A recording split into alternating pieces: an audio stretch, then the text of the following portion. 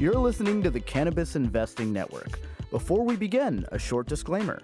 The full disclaimer follows at the end of this episode. This podcast is a general communication and is being provided for entertainment and information purposes only. It is educational in nature and is not designed to be a recommendation for any specific investment strategy, plan, feature, or other purpose. Please enjoy responsibly. Hello and welcome back to the Bag Holder Support Group, where we give you ways to hide your crippling financial losses from your spouse. No, wait, sorry, that's wrong. Welcome back to the Penny Stock Gambling Hour, where we share the best places to sell blood plasma in order to buy the next dip. No, sorry, hang on. Welcome back to the Cannabis Investing Network. There we go. Happy New Year, everybody. Happy 2023. My name is Manish, and as always, we are joined by the one and only, maybe the next Speaker of the House if the vote fails. His name is Abby. Thank you for having me. Jeez, you're very upbeat for a bag holder who just donated a lot of blood. Little woozy. Yeah. Happy How's New it Year, going, buddy? It's going pretty well, man. I've got good feelings about this year. 2023. This is the year. This is the year of SAFE. This is the year of legalization, interstate commerce.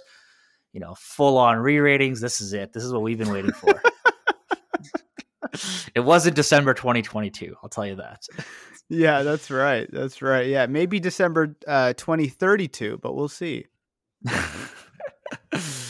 Well, at least we're off to a good start. Yeah, look, I mean, let's get into it, right? To start, I think we should address, what's happened in the few weeks that we've been gone. And, look, if we talk about the action, I think the words that come to mind are like devastating, embarrassing, soul-crushing wealth destruction. When people are down 60, 70, 80, 90% on what they considered high quality, speculative, but high quality investments. I mean, these are the formative experiences that turn people away from stocks into becoming like treasury bill investors. These are things that leave scars. And I think it's important to remember that markets really have booms and have busts. And one of my favorite quotes is real estate is an industry with 10-year cycles and 5-year memories. And what that quote means is that, you have these boom bust cycles, mostly it's boom. And then you have kind of, these cleanup periods of busts. But what happens is that, people get overly excited and then, things kind of go too far and they fall into themselves for whatever reason. And then you get these cleanup periods. And just as people become too over exuberant in the booms, in the bust period, people get overly conservative. And those are usually when the best deals happen, when money is tight and cautiousness is at a high. And it's important to remember that, in comparing, our market to something like real estate, when the saving and loans crisis happened in the late 80s, early 90s, I mean, it took real estate 10 plus years to fully recover. Now I don't think that's necessarily where we are, but I think it's just a good reminder that investing is supposed to be hard. What we lived through over the last 2 years was a very distorted market. And, I know there's a lot of pain right now, but I think these kind of events and these kind of experiences actually make us better investors. And it helps us learn valuable lessons that you're not really learning when the market is doing nothing but going up. For sure. And, I think if you were to rephrase that quote, it would be cannabis has, 10-month cycles and 5-day memories. if December was anything, damn, that's good. I like that. Yeah, if December was any consolation of of the sector in general. And no, I agree with you. I mean, look, listen, hopefully we come out a little bit more resilient. I think a lot of people will just end up leaving the sector after, at least a lot of people that I've spoken with have just decided to, hey, they're hanging their hat and they're calling it. And I don't blame them. It's been definitely challenging. I think a lot of the catalysts and everything that we've talked about, that everybody's talked about on Twitter, and I'm not talking about the hype catalyst. I'm talking about the main fundamental catalyst, right? The big one being either SAFE or the big one being U.S. legalization. It hasn't happened, obviously, and what's the real takeaway from that occurring? Like what lesson do you typically learn, right? You did all your due diligence, you looked at balance sheets, you learned how to read cash flow statements, you found sound operators, they were growing revenue, and it's just like, hey, like these companies were worse off 3 years ago, but worth more than they are today, right? Like how does that make any sense? So there's definitely been a lot of learning on my side, and I'm sure on yours as well. But investing is supposed to be hard, as you say. It's not supposed to have instant returns, and it's not supposed to it's not supposed, I mean, listen, it's supposed to be hard, but like this is brutal. This is like a diamond type hardness. Yeah. As hard as it possibly gets. I don't know. It's I guess rock hard. There you go. Alluding to how difficult it's been. I mean, Nick and I did our quarterly financial analysis, less than a month ago. And, from the time we did the actual recording, we released it. I mean, within like 2 weeks or something, the values had gone down 40% from when we did the analysis. So, I mean, it's crazy how quick the decline has been from already, a steep decline. And I think that on top of, just the disgust with kind of how everything shook out, I think you're really seeing people throw in the towel, right, in true capitulation. So I think, look, I think things like this, it's always good to just stop, take a step back, and do some deep reflection on what went wrong. And, I've seen people say, look, this sucks. This was the worst financial decision I've ever made. I wish I never found out about this. I was wrong. And look, I think all of that is quite healthy to have those conversations. But I think it's more useful to dig and do some sober analysis and some soul searching. And we need to learn from our mistakes. So today, the topic of today is we're having these new lows. How did we get here? So we want to answer a couple of key questions, which is what went wrong, what mistakes were made, differentiating between, what was bad luck versus I think what was bad business, and discussing ultimately what would we do differently in the future. And then looking forward, where does this leave us for 2023? How should we look at investing in cannabis this year, and as opposed to investing in other assets? And we're not going to pull any punches. I mean, look, there's a very harsh reality that we're looking at here. I think this is very much a nuclear winter for cannabis. And I think this could be a year of mass extinction events where, you do have a lot of exodus from the industry of companies, investors, employees, etc. However, a little controversial, I've got some optimism. And I'm going to share at the end kind of some of the good news and how there might be some opportunities here as an investor. And I say it's controversial because the door has swung the other way, and previously nobody wanted to hear anything negative. Now it almost feels like if you talk about positivity and buying opportunities, it feels like people are not happy to hear about that. But I think that's actually where we are today. I think there's actually some interesting things to talk about. So that's what we're going to get into in this episode. I mean, listen, I think that people will be open to positivity, and like positive sentiment, but it's got to be something different, right? That's where I think the pushback that we're sort of getting from, or the pushback that you're sort of hearing from, right? Like there's only so many times you can say the same catalyst over and over again, right? So if it's something positive, that's something that's new, then it would definitely make sense. Like hey, like all of a sudden, Jerome Powell came out and said, hey, he's cutting rates, then I think cannabis will do well. Yeah, he's cutting rates only for the cannabis sector. Exactly. No, the new thing is that Abby's going to buy everybody's portfolio. Yeah, do they accept bits of string as currency? Okay. Okay, before we get into all of this, let's catch up. Listen, happy new year to everybody. Obviously the end of the year wasn't maybe what we hoped for as cannabis investors. Um, but I think just to, kind of recap, the end of the year, I took some time off. I was doing a trip to Thailand. Abby, I know you had some nice family time. Were you away at all? No, I was in the city more or less, but had some great family time. Got to see, everyone here. Took some time off on the holidays, more of a staycation type thing. But one thing I will say about the sector in December, what a roller coaster ride, man! Like I'm Yeah. telling you, like it was to the point where it's like day over day things were changing.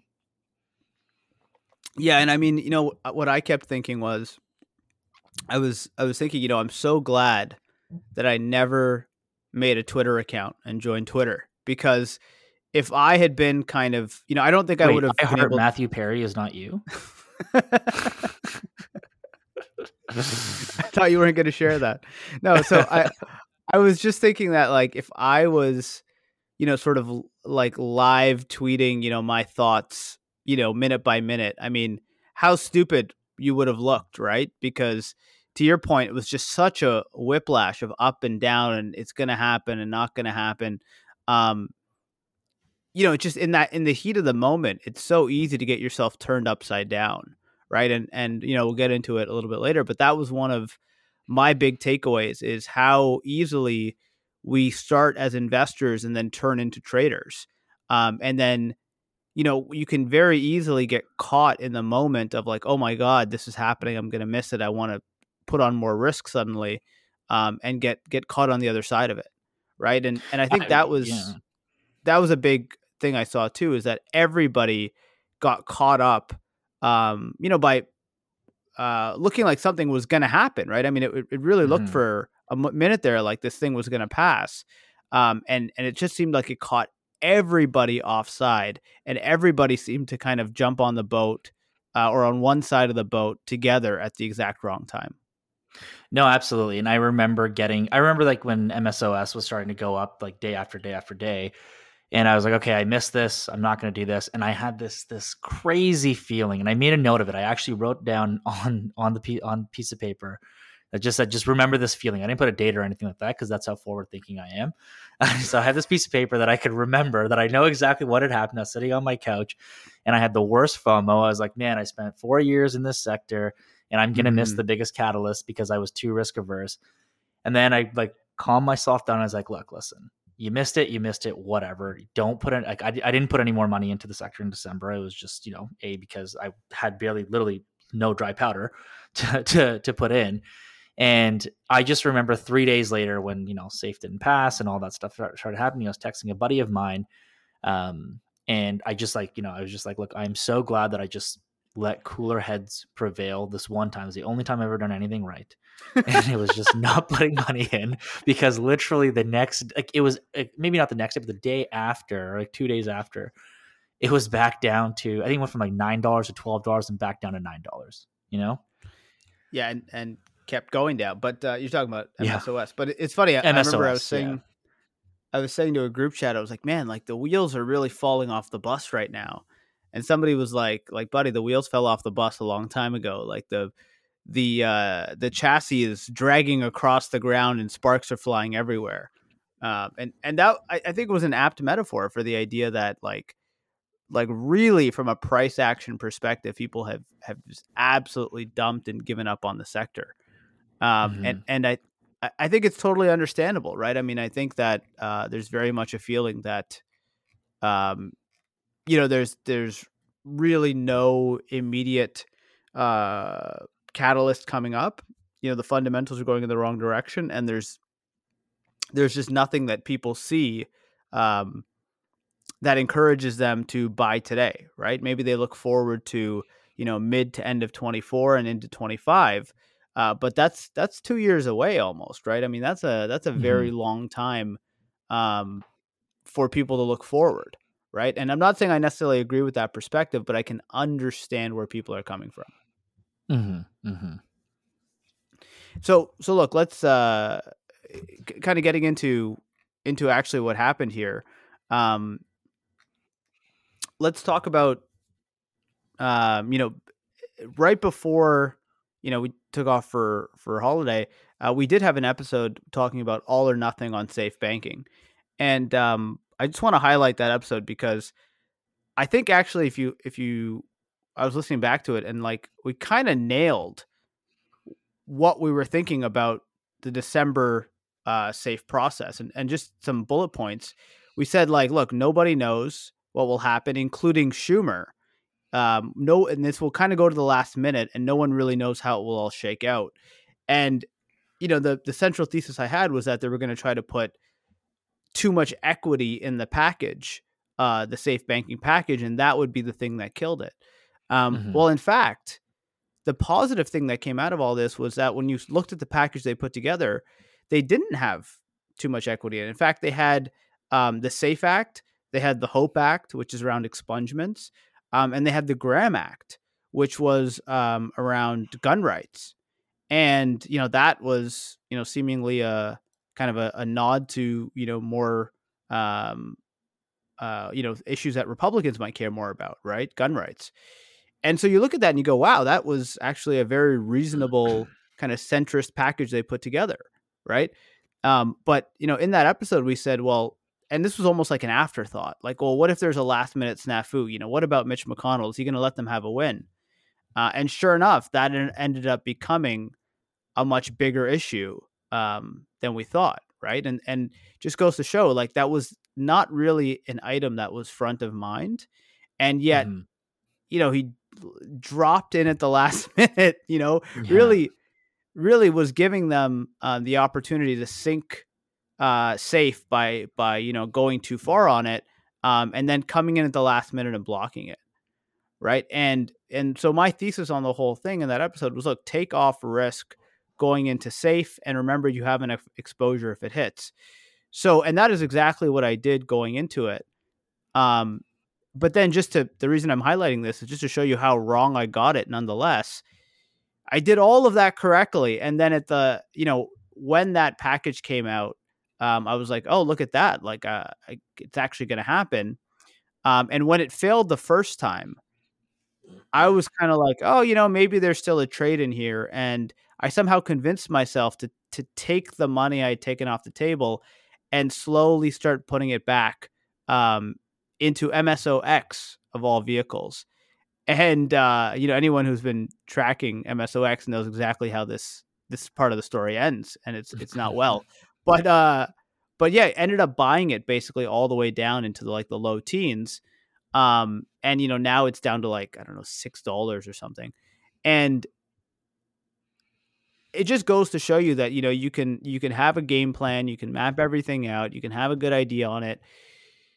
But where you can get lost in the shuffle is, you know, in those moments, in those emotional moments, you're like, all right, well, I'll just take, you know, I'll dip a toe in, I'll just buy a little more. And then you kind of get stuck into averaging down. And then you look back and you're like, what the hell was I doing? Right. Like Yeah. that was, Yeah. you know, I really got caught up there. And I think that actually, you know, to talk about it is kind of one of the main categories of what went wrong, you know, like going from having kind of a rational investing plan um, into, you know, what starts as maybe a smaller part of your portfolio and gambling a little bit, or you know, just trying a little bit, but then going deeper and deeper and getting stuck into something.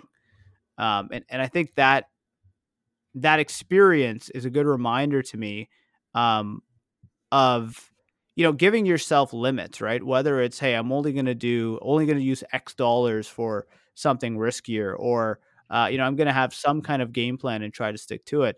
If you try to, you know, time things kind of minute by minute, day by day, it's really easy to get yourself completely turned around in the fog of war.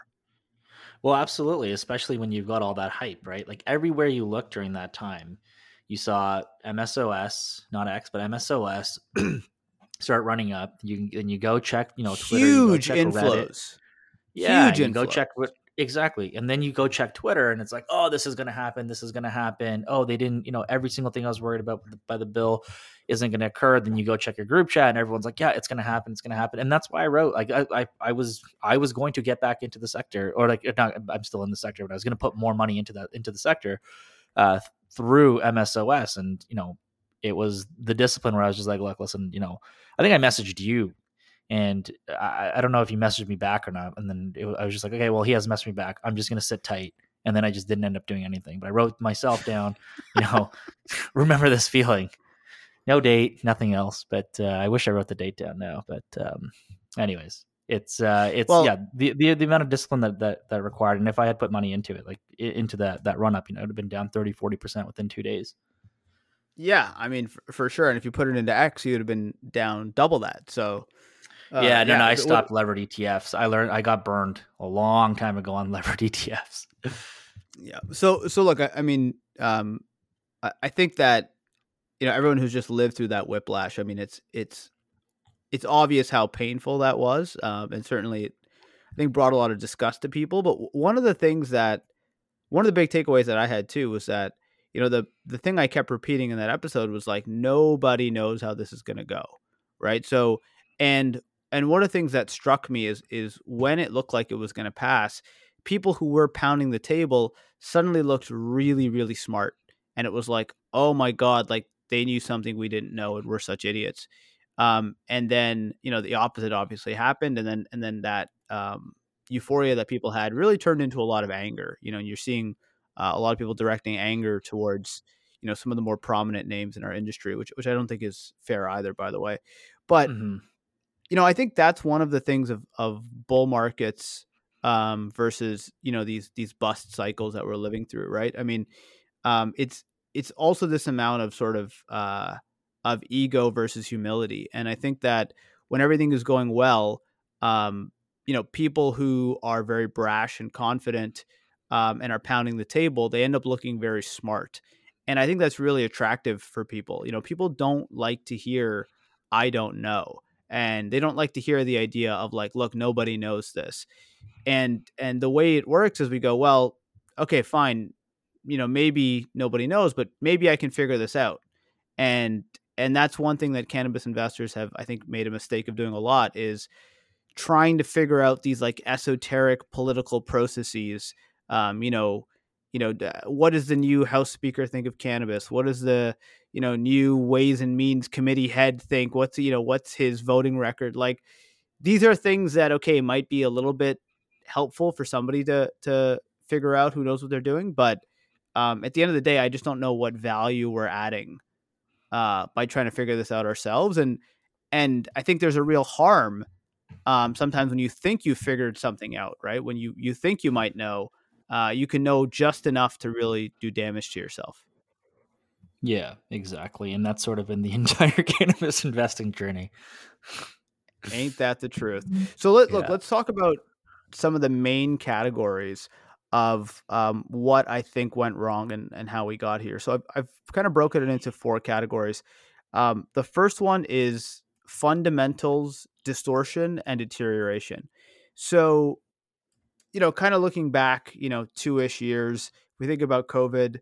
Um, I, I think what we've talked about this many times, but I think really what we saw was an imbalance of the supply of cannabis and the demand of cannabis, right? So in a lot of markets, if you think back to the beginning of 2020, Michigan just went recreational, Illinois went recreational, and we started to see, because of COVID, large surges in demand, in every market, but also in medical programs like in Pennsylvania and Florida. And part of that was just things like telemedicine, the ability to get your cards easier. And part of that was just, the natural stress, caused by COVID, and the ability of people to, sit at home and consume cannabis with a lot of free money that they received. So we saw this huge surplus in demand. And then we saw people rush, in order to get supply to catch up to that demand. Right. So this is the first phase of what I call fundamental distortion, where these gigantic boom in sales, and typically what you're going to see is that when you have these like boom cycles, what starts as speculative usually gets backed up at some point with a kernel of truth. So originally, I think when in 2020, when the market recovered, I think some of it might have been speculative. But once you started seeing the results that the cannabis operators were producing, then you're like, oh, damn, like there's something very real here. You know, these companies are suddenly making money hand over fist. And this Hmm. is going to continue for the foreseeable future. So, but what we weren't thinking about was how much is demand being distorted by free money and, you know, staying at home, and you know, maybe anxiety produced by you know, being trapped indoors, right? So I think some of that demand has now normalized and gone away. And then at the same time, the supply has caught up materially, kind of uh, in markets across the country. You know, capital has flown in, there's been more availability, et cetera, et cetera. So demand normalizing, incomes coming down, no more free money for people, and supply increasing, right? And And so go ahead. sorry, I just want to chime in. If you're going to continue on that point, I'll let you go. But I just want to chime in. If this was any other sector, there is one other factor. I would agree with you, but there's one other factor you got to take in specifically because of it, because it's cannabis, is that demand, and the demand was, I mean, it's really difficult to sort of model demand, but the supply wasn't the full picture. There was a black market in almost every market that you look at, right? And so, you know, you got to take that into consideration, right? So that Mhm. that accelerated the distortion or even the deterioration of the sector too, which I think is, you know, we've talked about it, we've seen it happen in California, we've always talked about the black market, but I really think, me personally, I underestimated how impactful the black market would be for almost any market, for any state that you kind of go into.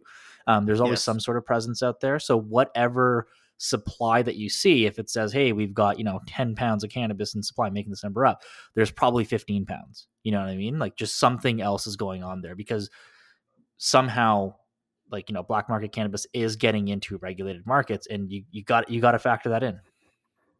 Yeah, I agree, and actually, that probably played a role in the first phase, the distortion phase, because I think that when people couldn't leave their house, maybe they were less likely to buy black market, right? Like, so there was actually maybe some of that happening as well in the beginning. But so Hmm. that's fundamental distortion. Then it slowly but then quickly turned into fundamental deterioration, where prices really started to come down. Um, and I think it was maybe mid 21 where we started to see this in the results. And I Hmm. did a trip to Boston, and there was an episode where I talked about this, and I said, "What if this is, you know, normalization? What if this is what you start to see as supply catches up to demand?" And but part of what I realized is that as investors, you know, we are looking. You know, we want to make money. We want to find something that's underappreciated, and we want to be optimistic about the future. So what Hmm. happens is often if there's something negative, we might be reluctant to accept that negative thing. That's certainly the case for me. I can't speak for anybody else, but that's what I've noticed in myself. So, you know, even though I had that question, that idea in my mind, it was kind of easy um, to kind of put that to the side and kind of keep going, right? And say, okay, well, maybe if you have, you know, slow down in a couple of markets, that's okay, but some of the other markets will stay, you know, still very strong, right? Um, so I think that was, you know, if you put it in terms of what mistakes were made, um, completely overestimating the earning power of these businesses, understanding that over time the margins and prices would come down, but Hmm. underestimating how quickly and how dramatically they would come down. And Yeah. part of that, Abby, to your point, is about, you know, illicit market sales and the force that played. And I think actually part of that too, I think part of the illicit market is also the legal market in other places. You know, whether it be California or Oregon or Oklahoma. I Oklahoma. think you, Yeah. yeah, I think you are seeing legally grown product, quote unquote, making its way out of the legal channels into the illicit channels. And there's, you know, been a lot of discussion around going into a New York illicit dispensary, and seeing California brands on the shelves and seeing that it's legitimate product.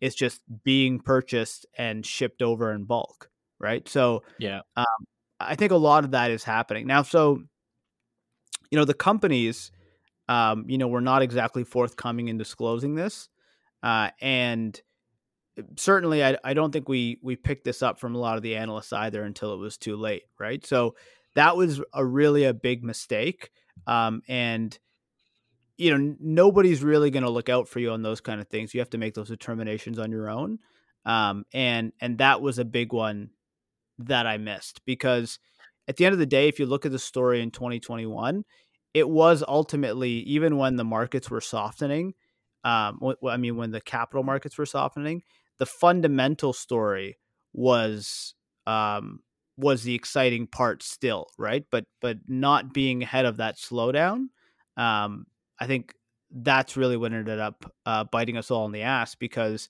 the estimates for all these companies have come down dramatically now, right? And Yeah. that's been painful. And when those projections were being made, since we were talking about timing to the market, we also have to take into consideration, especially for some of the MSOs that were going into that were sort of front running adult use, the time that adult use took to sort of come to fruition in certain markets was insane. Right. And that was something that was really difficult. And there wasn't like, hey, it typically takes 1 year. Let's say if they say they're going to do it in January 2023, by January 2024, we can kind of see it. It was very market by market. Like they weren't mutually exclusive. You know what I mean? Like it was, sorry, not mutually exclusive. They weren't independent, or they were independent in the sense that you couldn't be like, oh, well, Illinois took 2 years, so Michigan's going to take 2 years, right? It was just Right, just right, right, right. state by It's all state, over the it just map. changed. Like, Yeah, all yeah, over the map. like There you go. New Jersey, for example, had a ballot initiative in late 2020. And Rec then sales within didn't a happen year, for 18 months, yeah, right? And exactly. even in their own rules, it said they were supposed to launch in 6 months, and it ended up turning into 18 months, right? So Mhm.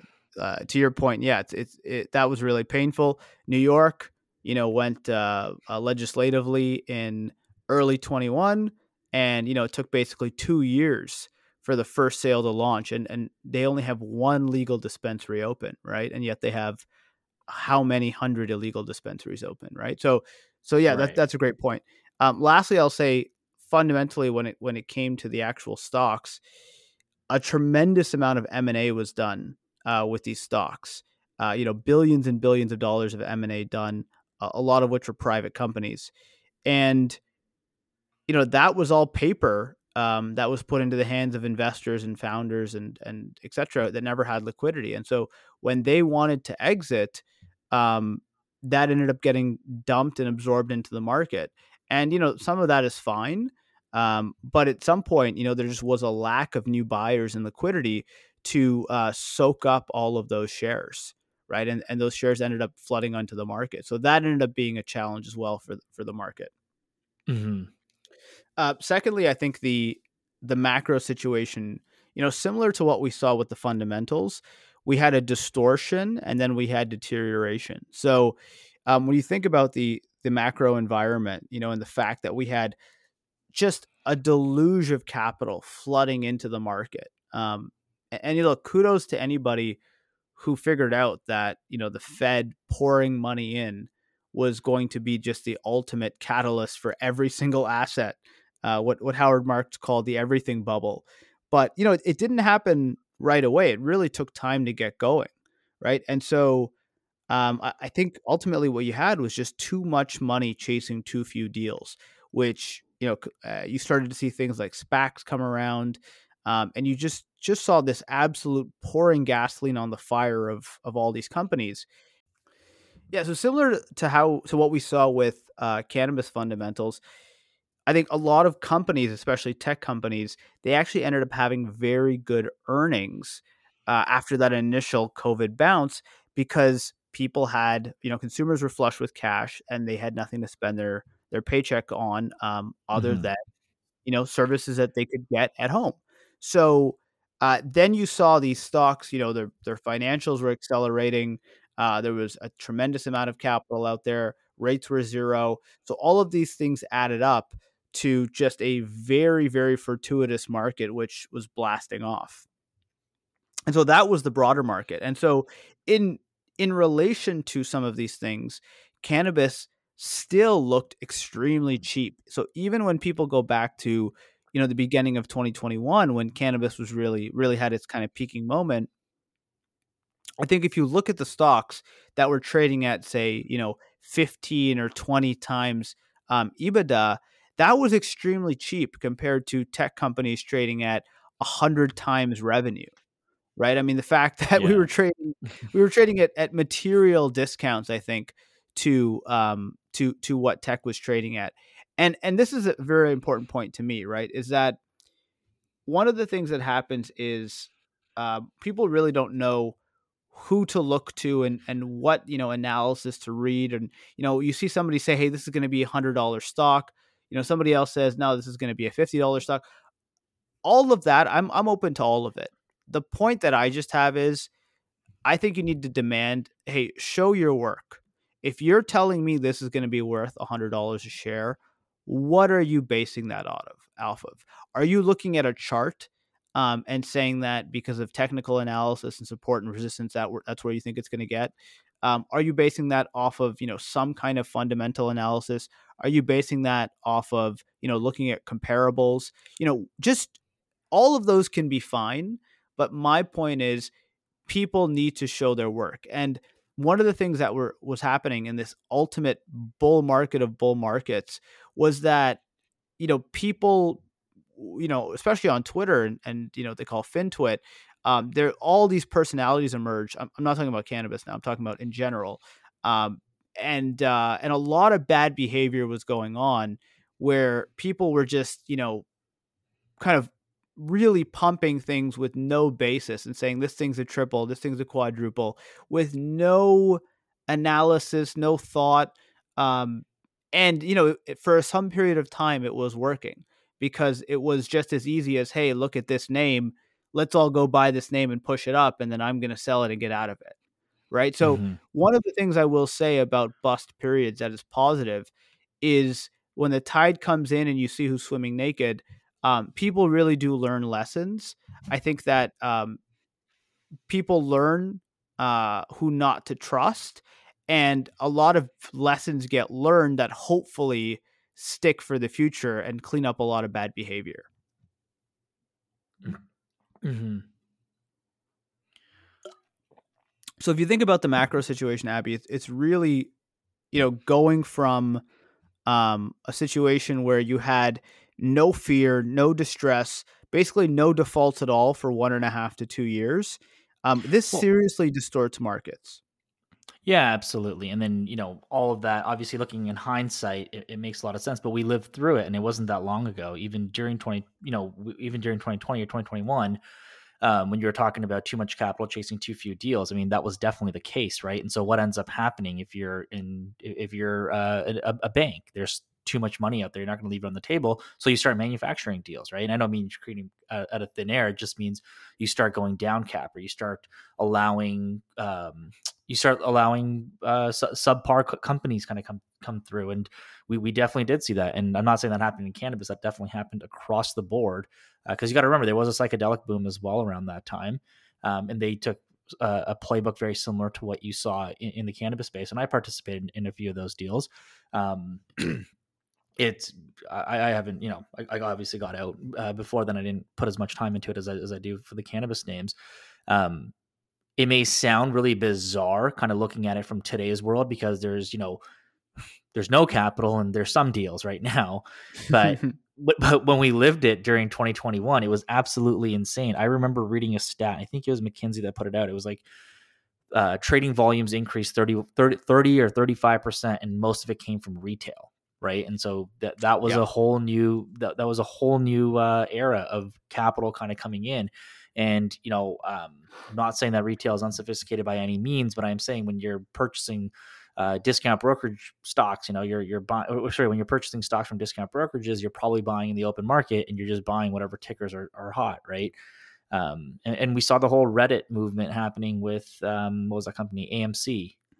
GameStop and GameStop, AMC. GameStop's right. Yep. AMC was the second one. Yeah, GameStop kind of come through. Like this was all going on during that time. So, as you were saying it, my mind was sort of racing back. Like, where was I during that time? And it was just a weird time to kind of be in. And so, looking back at it, it doesn't make sense now. But when you put yourself back in there, you realize, okay, this is why we were making the decisions that we were making. Yeah, and look, I think what you brought up is a great point that I wanted to touch on, which is that it's very hard for any of us to appreciate how quickly things can change. And there's the famous Bill Gurley quote, when the music's on, you got to dance. The idea being that if you're an investor, you can't just sit on the sidelines forever and say, I'm not going to invest because things seem too frothy, right? So Right. to your point, the banks or venture capital or whatever, even if things seemed a little off kilter for 2020 and 2021, you still had to do deals. And that's what people did. And similarly, but it's so crazy to think about how much things changed from 2021 to 2022, like how different those years were. 21, the S&P went up 27% that year. And at the end of that year, people could not have been happier with investing, right? People wanted to double their allocations. Mm-hmm. People wanted to go, more into equities. If you look at 2022, the S&P went down something like 22 or 23%. So it basically wiped out all of the gains from the year prior, right? And Mm-hmm. at the end of the year, people are almost the opposite, right? They're disgusted. They don't want anything to do with it, right? They're they're throwing in the towel in some cases, like cannabis or crypto or whatever. And so it's hard to imagine. So now, if we look at ourselves as cannabis investors, it's hard to imagine right now when it really is a despair and people saying this is dead money for a while. We're going to see some real distress coming up. It's hard to appreciate how quickly some of that could change, right? And it's probably hard to envision a world a year or 2 years from now where it is a very favorable capital markets and cannabis is actually in vogue again. We didn't touch on one of the most important factors of like, okay, well, why did the S&P 500? We talked about why the S&P 500 was up 27% in 2021, but we didn't discuss why it was down 20 some odd percent in 2022. And you said it the best, actually. And I think it was a little less than a year ago when we were on this podcast and you were talking about, hey, don't fight the Fed. Things are going to get bad. They talked about this.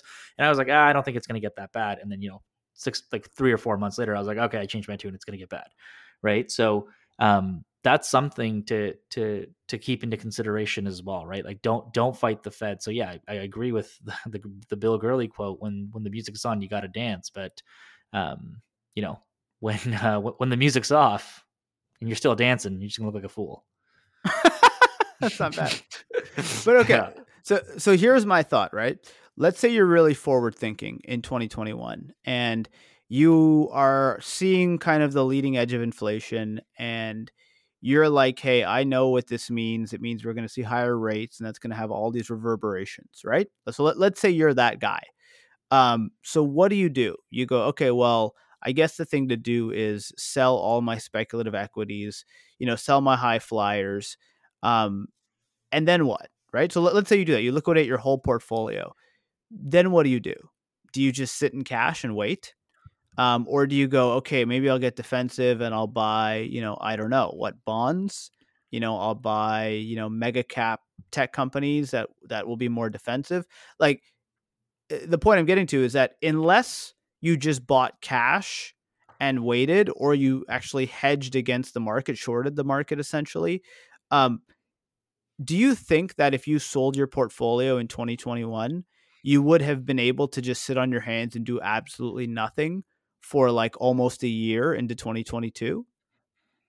Probably not. Given how much, I don't think you would have, but I mean, a lot of people went to cash, let's say, second quarter 2022 when the Fed started raising rates. And it was because of uncertainty, right? Remember, there was that weird little rally in August where the S&P 500 and the Dow just started coming back up. And it was because there was some more certainty that was given by Powell. He just said, hey, I'm going to keep raising rates. So people could model that in, right? So Um, I think by being nimble and going to cash and waiting for that uncertainty to go away. But look, there's always a level of uncertainty, but waiting for that uncertainty to go away, you might start dipping your toe back in. But are you going to dip your toe back into the exact same positions that you had before? Maybe you might, because you know the companies very well. Or if you are like going back to that anecdotal situation where you're talking about, hey, you know, the inflation guy, maybe you start buying gold, maybe you start buying other things that have historically followed a rate hike cycle, right? So I don't think anybody should be timing the market, and I don't think, you know, in that situation where somebody sells in at 2021, and would they sit in cash fully in 2022? I don't know. I don't think anybody actually would. But there were some investments that you could have made in 2022 as well, right? Would you have come back and bought, I don't know, let's say a cannabis company that was giving you projections that with a pre-licensed cannabis company in a market that hadn't turned adult use, right? Would you have invested in that in 2022? Probably not. Sign me up. Well, this is 2023. Well, yeah, New fair year, new enough. money, baby. Yeah. Well, look, my point about the example of the guy in 2021 who has the crystal ball, is that even if you can predict what's going to happen, right? Even if you have the writing on the wall, you still have to get, you know, the trade right, right? You still have to figure out, okay, this is okay. I'm going to sell all of these, and then, but the hard part is then to sit there on this cash and do absolutely nothing. So the point and just imagine, you know, if you're realistic with yourself, how how long do you think you could actually sit there and do nothing? Could you sit there for 6 months, 12 months and do nothing? Probably not, right? The cash ends up burning a hole in your Mhm. pocket. So the point I'm making is that it's exceptionally hard when you're living it, when you're in the heat of the moment. um, it's very hard for us to imagine how things are going to be in 1 year or 2 years. It's very hard for us to imagine, you know, a total regime change. So, you know, if you again, if you go back to like late 21 and you started talking about inflation and rates going up, I think most people would have been like, yeah, it's going to go up, but it's not that bad, right? We're not going to see, Mhm. you know, the S&P go down 20%. Like that's a big number, right? So the point being that um, I think it's very hard for us to fully appreciate how quickly things can change. And I think that is very true to the downside, right? I think that could Mhm. also be very true to the upside when we talk about, you know, cannabis and where we could be going in the future, right? So that's just a point I want to make is that when the a lot of what happened with cannabis, you can just overlay it with the general macro conditions and say that Mhm. A, we were subject to a lot of the same forces on the fundamental side, and then B, we were subject to a lot of the same forces on the macro side. And when we had, you know, these really down negative days, you know, sometimes we'd get punished more than the rest of the market. And then unfortunately, when we have these recovery days, we're not getting the same love. And one thing I've seen is that cannabis tends to lead the way on the downside, and then it tends to lag on the upside. So it does often catch up on the upside, but you kind of need a longer period of positivity in the broader market for cannabis to finally catch up. And that's just like a general statement. But I think that's one of the frustrating things for people when they look at what's going on action wise. Yeah, and you know, to your point there, about essentially chasing returns. You know, I see that a lot with a lot of mining investors, especially when they're in precious metals or critical metals. Each metal they've sort of seen trends, like, you know, gold goes first, and usually like 6 to 8 months, silver follows shortly after. And I don't know if that actually does or not. These are just pitch decks that I've read where people have said that they've done it. And I've always thought, like, you know, who's always chasing these returns? But what I found that a lot of precious metal investors do is they just basically hedge their bets by buying a gold position, a silver position, a lithium position, a copper position, whatever, at any time. And then when the market starts rallying, that's when they start selling. Right. Mm. It's a little bit more difficult to do with cannabis, but I mean, you know, and that was actually one of the stories that I told myself when, you know, MSOS was rallying in December. It was just like, look, like I didn't make my bet, so, you know, what's the point of trying to chase this return, right? Well, so let's keep rolling, because the third thing and the fourth thing, they're sort of related, that I want to talk about, is this idea of investing versus gambling, right? And we did this episode a while ago where we said, look, there's nothing wrong with gambling versus investing, but it's important to know when you're doing each one, because somebody goes to play roulette, and they go to sit down with $500. You probably go, hey, have fun. It is what it is. But if that same person turns around and is mortgaging their house and is sitting down at the roulette table with $500,000, you're probably like, "Hey, let's take a break here. We got to talk." Right? So the idea being that if you're gambling, you have to know that you're gambling and you have to act accordingly. So one of the things that happened in this industry slowly is it turned from a long-term thesis of, hey, these are limited license businesses with wide moats around the business. Um, it turned from that to more of a short-term legislative trade. And in early 2021, if you remember, a lot of the excitement was around, the Senate flipping and, Senator Schumer kind of saying, I'm going to prioritize legalizing cannabis. I'm going to bring in a bill, et cetera, et cetera. Right. So uh, that was that became additive to the long-term thesis. And it was like, hey, that's like, the icing on the cake. And uplisting is the ultimate prize. We've said that many times. But where it started to get murky is when the fundamentals were deteriorating and it became clear they were deteriorating. And then we're like, okay, well, we're holding on though, because there could be some short-term upside with the legislative with some legislative movement, right? So then Mm-hmm. we're no longer betting on the fundamentals of the companies over time. Now we're betting on legislation passing, right? So that's kind of the time when you're like, hey, if that's what we're betting on, we need to take a step back here and look at our portfolio size, our bet size, if you will, and say, well, do we have too much money riding on a legislative bet here?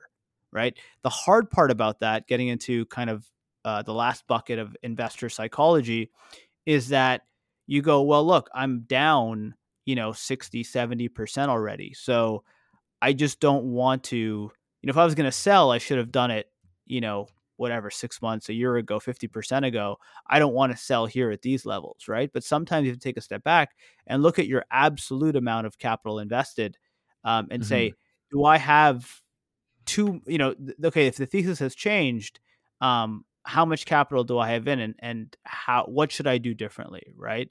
And Right.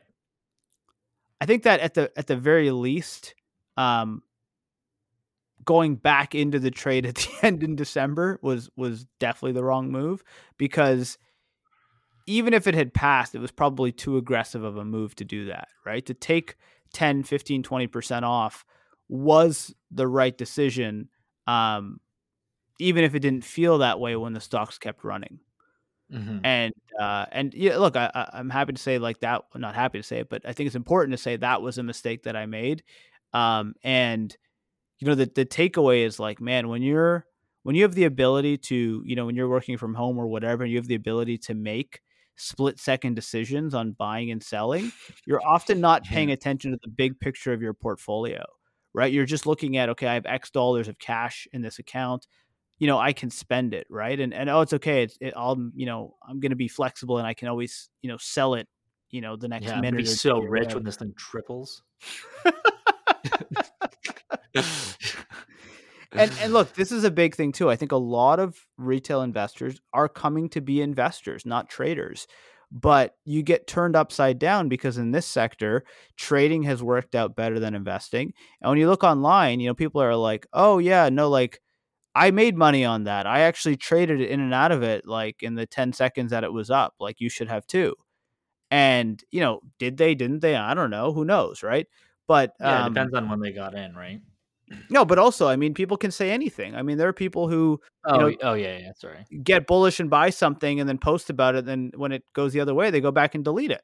Right. So, it's just like those people to me have no credibility, and, I don't want to, it's not not how I want to live my life. Right. But Mm-hmm. it also does remind me, and this is again to the idea of, social media taking on this new life post COVID in the investment world. It reminds me of that Jay-Z quote. where he says, I'm not a businessman, I'm a businessman.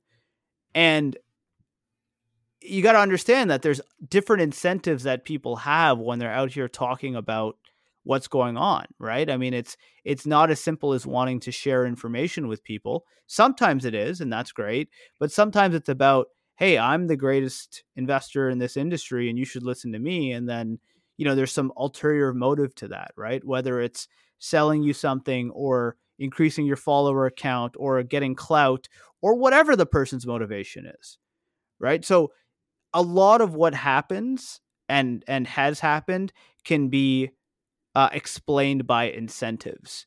And sometimes the incentive is not immediately clear, but there's some incentive that is guiding people's behavior. And just a quick example of this is that if you want to, for example, get a large follower account, right? Or, if you have a podcast, you want to build a network, build a network and make it bigger and get a lot of people, a lot of eyeballs on it. The easiest way to do that is to be uber bullish on whatever it is you're talking about, right?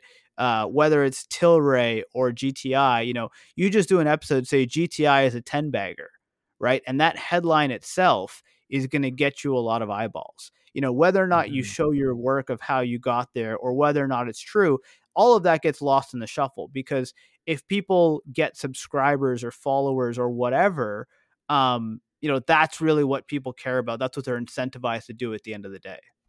Mm-hmm.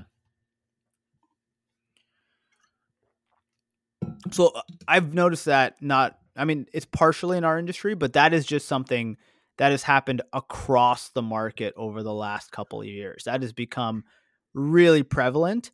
And I would say there's probably a 90% bias to the upside. People want to hear about how something is going to the moon. It's going to be a 10 bagger. People are also interested in hearing about how something's, the zero. Because when stocks are going down, that's when, people panic and they want to know what they hold. So there's some kind of incentive system around that. But generally speaking, I think it is to have these really kind of juicy and optimistic targets. And if you remember with the safe banking odds, when companies were putting out these odds and they were saying, we think it's 75-25, the point that I had was like, how are you getting to those numbers? You need to explain to us how you're getting to 75-25 and not 82-18. Right? Like, is this just gut feel? Are you throwing a dart at a board, or why are you getting to these numbers? Right. Yeah. And I think that was very frustrating. I also, when you looked at that number, because, sorry, I was going to say that number that you were referring to in particular. I mean, I think you look at it not as a science. It was more that, they had things were pointing to safe passing. Right. That's kind of, I think, what they were trying to reiterate. But I get what you're saying, right? Like, if you're going to be that, like, if you want to be like surgeon levels specific by saying, hey, I think it's a 73.2% chance of passing, let us know where you got that number from. Explain it. Right. Yeah, exactly. And I want to give a shout out here. I saw this great quote on Twitter. It was Livy McKay on Twitter. And she said, cannabis analysts don't get paid to be right.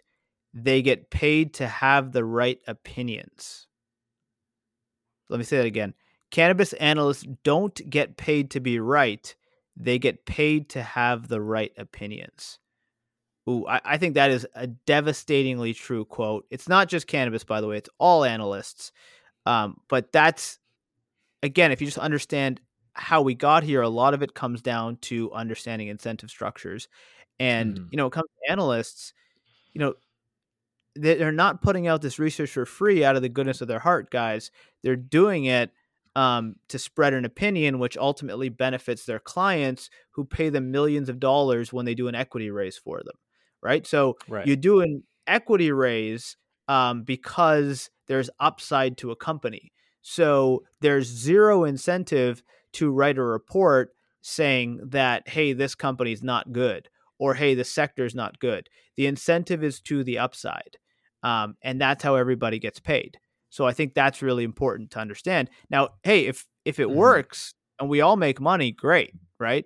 But the reality is the bankers are getting paid if it goes up, down, or sideways. As long as they can raise money, they're getting paid. And that's just the reality of the situation. So, just to wrap up kind of the how we got here part, I think, the last elements are really about, as we talked about, investing turning into gambling, and being slow to acknowledge the bad parts, human psychology and retail bullishness, social media and kind of things we learned from that.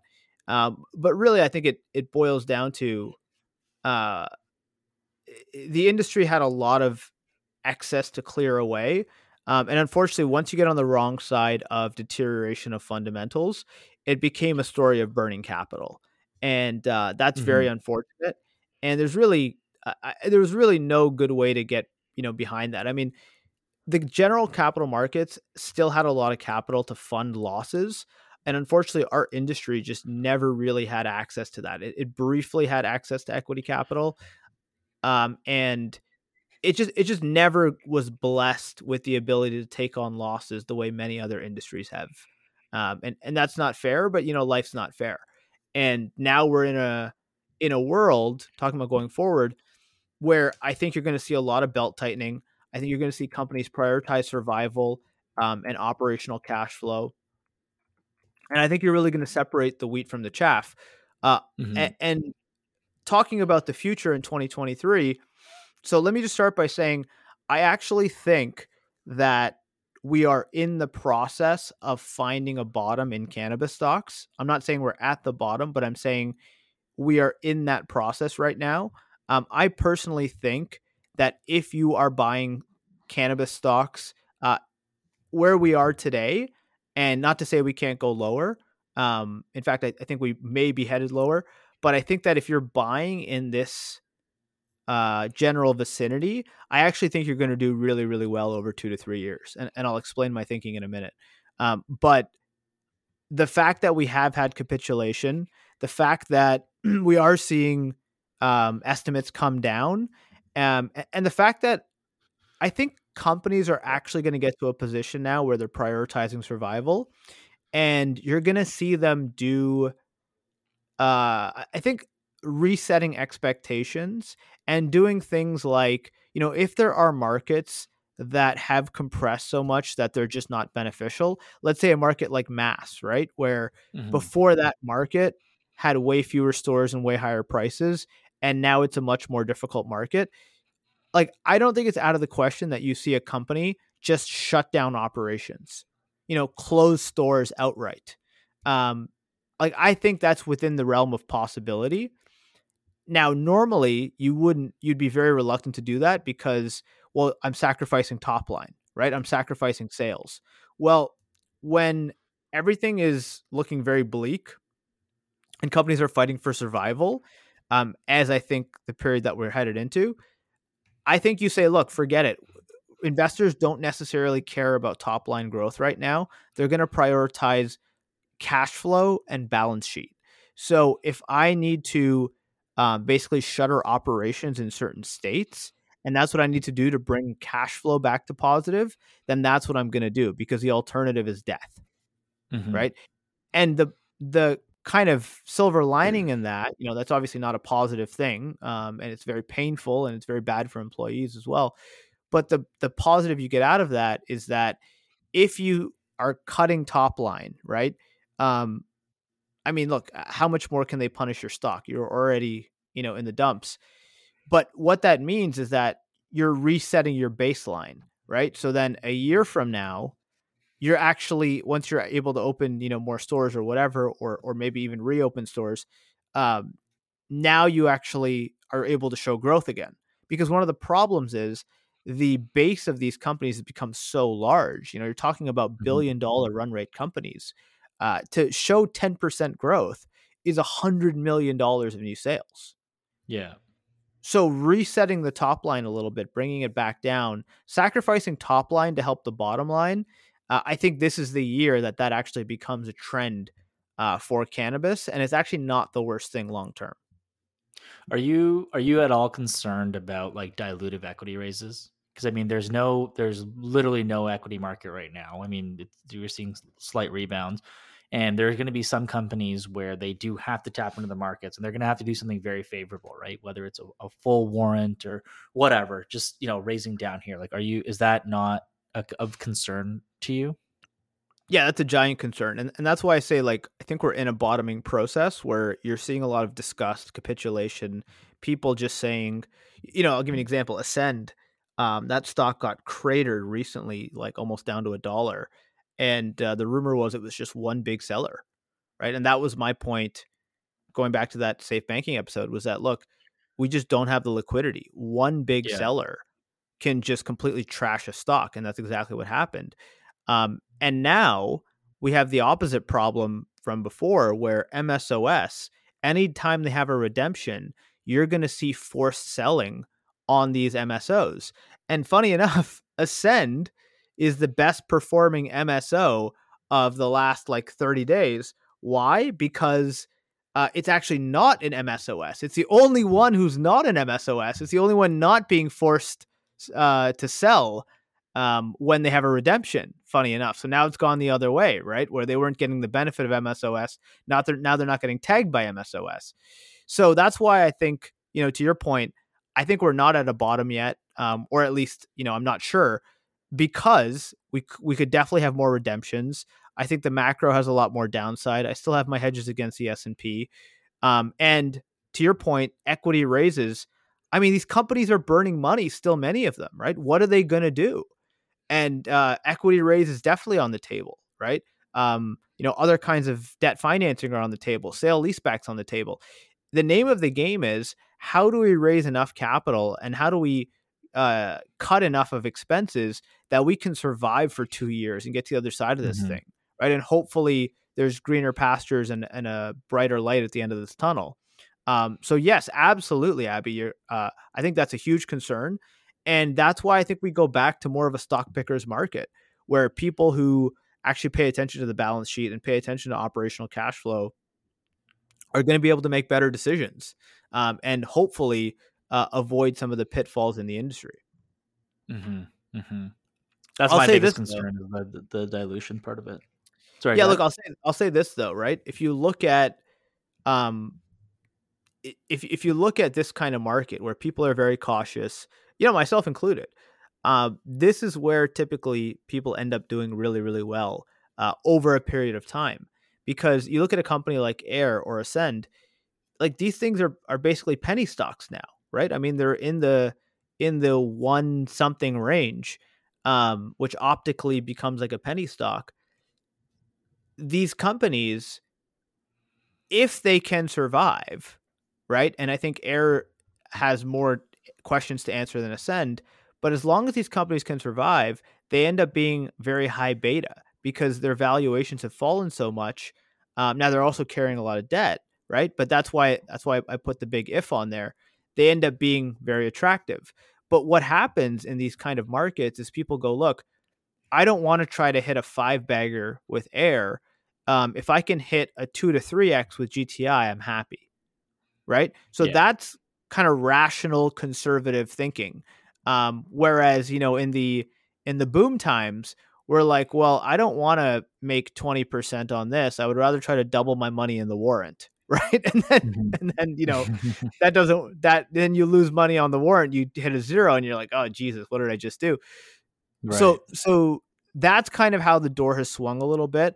I think, look, I think, if realistically, anytime you're starting to get, like, when we did the financial review a couple weeks ago, generally speaking, the group was trading in a range of like 6 to 8 times EBITDA, and then Curaleaf is way out at like 12 times or something.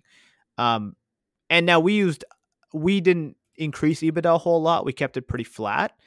Looking forward, the prices have come down 40%. So now we're talking, in the range of what, 4 to 6 times EBITDA. So once you get companies that are kind of like sub six, 4 to 5 times EBITDA, that starts getting attractive again. Like that's kind of like, ooh, I'm interested. And remember, we might not be done on the downside here with MSOS selling and stuff like that. So now you kind of go, okay, hang on a minute. So I might be able to pick up some of these companies at 3 to 4 times EBITDA, right? And Mhm. it's January 10th today. Connecticut just launched sales, so not a huge state, but it's going to be a couple hundred million of sales this year and mostly consolidated into a couple of MSOs, right? Maryland might actually launch by July 1st. Hirsch has been sending me constant updates on that one, so thank you, Hirsch. But that might actually launch July 1st. Then you have another like tailwind in the back half of the year for some of these guys. Now that has to be balanced with the continuous price compression in other states. So I'm not saying they're going to shoot the lights out here. I'm just saying like it's not inconceivable that EBITDA stays flat 1 year forward, right? So you kind of go, like I start getting lower and lower and get to 3 to 4 times EBITDA. That gets kind of interesting to me, right? And some of these companies don't have the worst capital situation. I mean, Trulieve just raised, I think it was like 70 million or something, doing 2 mortgages on their properties. And, I put an asterisk next to them because if they can cut aggressively and get their costs under control, maybe they can return to operating cash flow positive. These kind of things start happening and you start feeling better about the industry, right? So, all I'm saying is I know people are disgusted. I know people are not in the, wanting to add exposure. I hear you. But at the right numbers, you start to get pretty interested in adding some level of exposure here. Now, I wish I was sitting on more cash. I wish I had less exposure. I wish I trimmed more into the safe run up. But it is what it is, right? We are where we are. I'm just looking at some of this stuff and thinking that this could be a little bit of a recipe for good returns if you have a longer time horizon, not just 3 or 6 months. Yeah, I mean, it definitely could, man. And I agree with everything that you're saying in terms of we are closer to the bottom. I mean, I like ending this on a positive note. And going back to your example of AYR versus, I don't want a 5 bagger on AYR. I'd rather take, a 2 or 3 bagger here on GTI. I mean, obviously downside protection is everything right now. My biggest fear still goes right back down to the fact that, hey, what if some of these companies do crazy dilutive raises, right? Because it just ends up hurting the position a little bit more. And but that could also be a sign that we are at the bottom, right? Once you start seeing that. So, I'm still a little bit more cautious before I start going more into it. Sorry, go ahead. Yeah, so sorry, you're making a good point here, but that's why I also just note, I think it does shift to be more of a stock pickers market because, to your point, like you have to be you can see who's going to raise money, right? It's not a secret. Like you look at somebody's balance sheet and they're short on cash and they're burning cash. Something has to happen, right? Like you're like, okay, that person's going to have to raise money shortly. So to your point, I totally agree with you. You got to be careful about what you're buying. And the company's in a more precarious financial situation. It's easier to just avoid them altogether until it gets sorted out, right? And until you see that balance sheet improve. I don't think you should be rushing out to buy any of these stocks, especially when I think the broader market, still has a lot of downside risk associated with it. But, for the first time in a little while, I'm looking at these and saying, I'm going to consider, at some point this year, putting some money to work again in this industry, despite, being disgusted with my exposure level. If you can get your head around some of these issues and, the values are where they are, you go, okay, like, at 3 to 4 times multiples, if you get there, that starts to get hard to argue with. Yeah. No, it does. It does. It's extremely attractive. Okay, so just to close it out, let me just share a final thought with you guys. We got a lot more to talk about this year. I think we've got some good interviews coming up and, different things. And we're going to do every other week just to make it easier on ourselves, to be honest, and try to have more meaningful things to say. But one of the things I was thinking about as I was giving somebody a real estate update is that one of the things that's happened in private markets is that you've seen a lot of stickiness on prices downwards. You have not seen a lot of distress. You've not seen a lot of panicking. And there's a phrase that keeps coming to mind. It's market clearing mechanism. And public equities, I think, are super interesting because they can do anything. And, when MSOS is forced to sell, that is going to be a very painful day in an illiquid market. When a big buyer wants out of Ascend, that's going to be very painful in stock that doesn't have a lot of support. But these stocks, you're seeing the market clearing mechanism work, where people want out, they get out, right? But the private assets don't have that, right? The public assets have experienced that and are experiencing it. Cannabis is experiencing it twice over, because you're getting regular people selling, and then you're getting these crazy MSOS redemptions and forced selling, right? So it is interesting in that, private assets have not seen nearly this kind of experience. So I do think when you think about cannabis, it's super interesting that I don't think you're going to see any activity on the private side, because you're just not clearing the mechanism with price action. It's just not available, right? And so the public equities are actually super interesting places to be, and super interesting place to keep your eye on, because that's where I think you're going to continue to see the best deals going forward this year. Mm-hmm. And I think that holds true if you're comparing, if that's true in cannabis, it's true in real estate. It's probably true of just general, equity investing. But I think that's kind of something to be interested of as an investor, is that if you're keeping your eye on public markets, that will be some of the best opportunities, I think, this year, cannabis or tech or what have you. And I'm not saying we're there today, but I'm saying that's kind of a big theme of mine for 2023. When people don't want to invest, when capital is super tight, when people are scared, selectively, cautiously, with an eye to balance sheets, it can be an extremely lucrative time to make those investments and plant those seeds that then end up harvesting and being, great payoffs, whether that's 6 months or, 2 years or 5 years from now. Yeah, I think it's a longer time horizon, and I agree with you, man. I think there is definitely some opportunity there. This year's for sure. One of the catalysts that I'm really looking forward to. This is not for cannabis specifically, but it's just for the broader capital markets in general, is the minute that the rate at which Powell's raising rates starts decreasing, right? That I think is going to add some fuel to the fire. I'm hearing more and more, this is up here in Toronto, somebody had a hilarious joke, and it was all road in Canadian capital markets, all roads lead to mining, right? And I've been avoiding mining as much as I possibly could, but gold and I've been obviously reading up more and more about it. So I agree with you, man. I think this is a very exciting year. I think there's still a little bit more pain to come for sure, but I think there is a lot to look forward to. And yeah, we are going into another fun stat, is that we are going into the third year of a presidential term.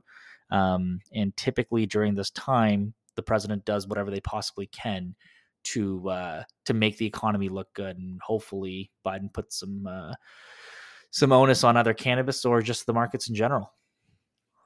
Yeah, fair enough. That's an interesting point too. Okay, guys, that's where we'll leave it off. Happy New Year, everybody. Welcome to 2023 CINpodcast@gmail.com. Until next time.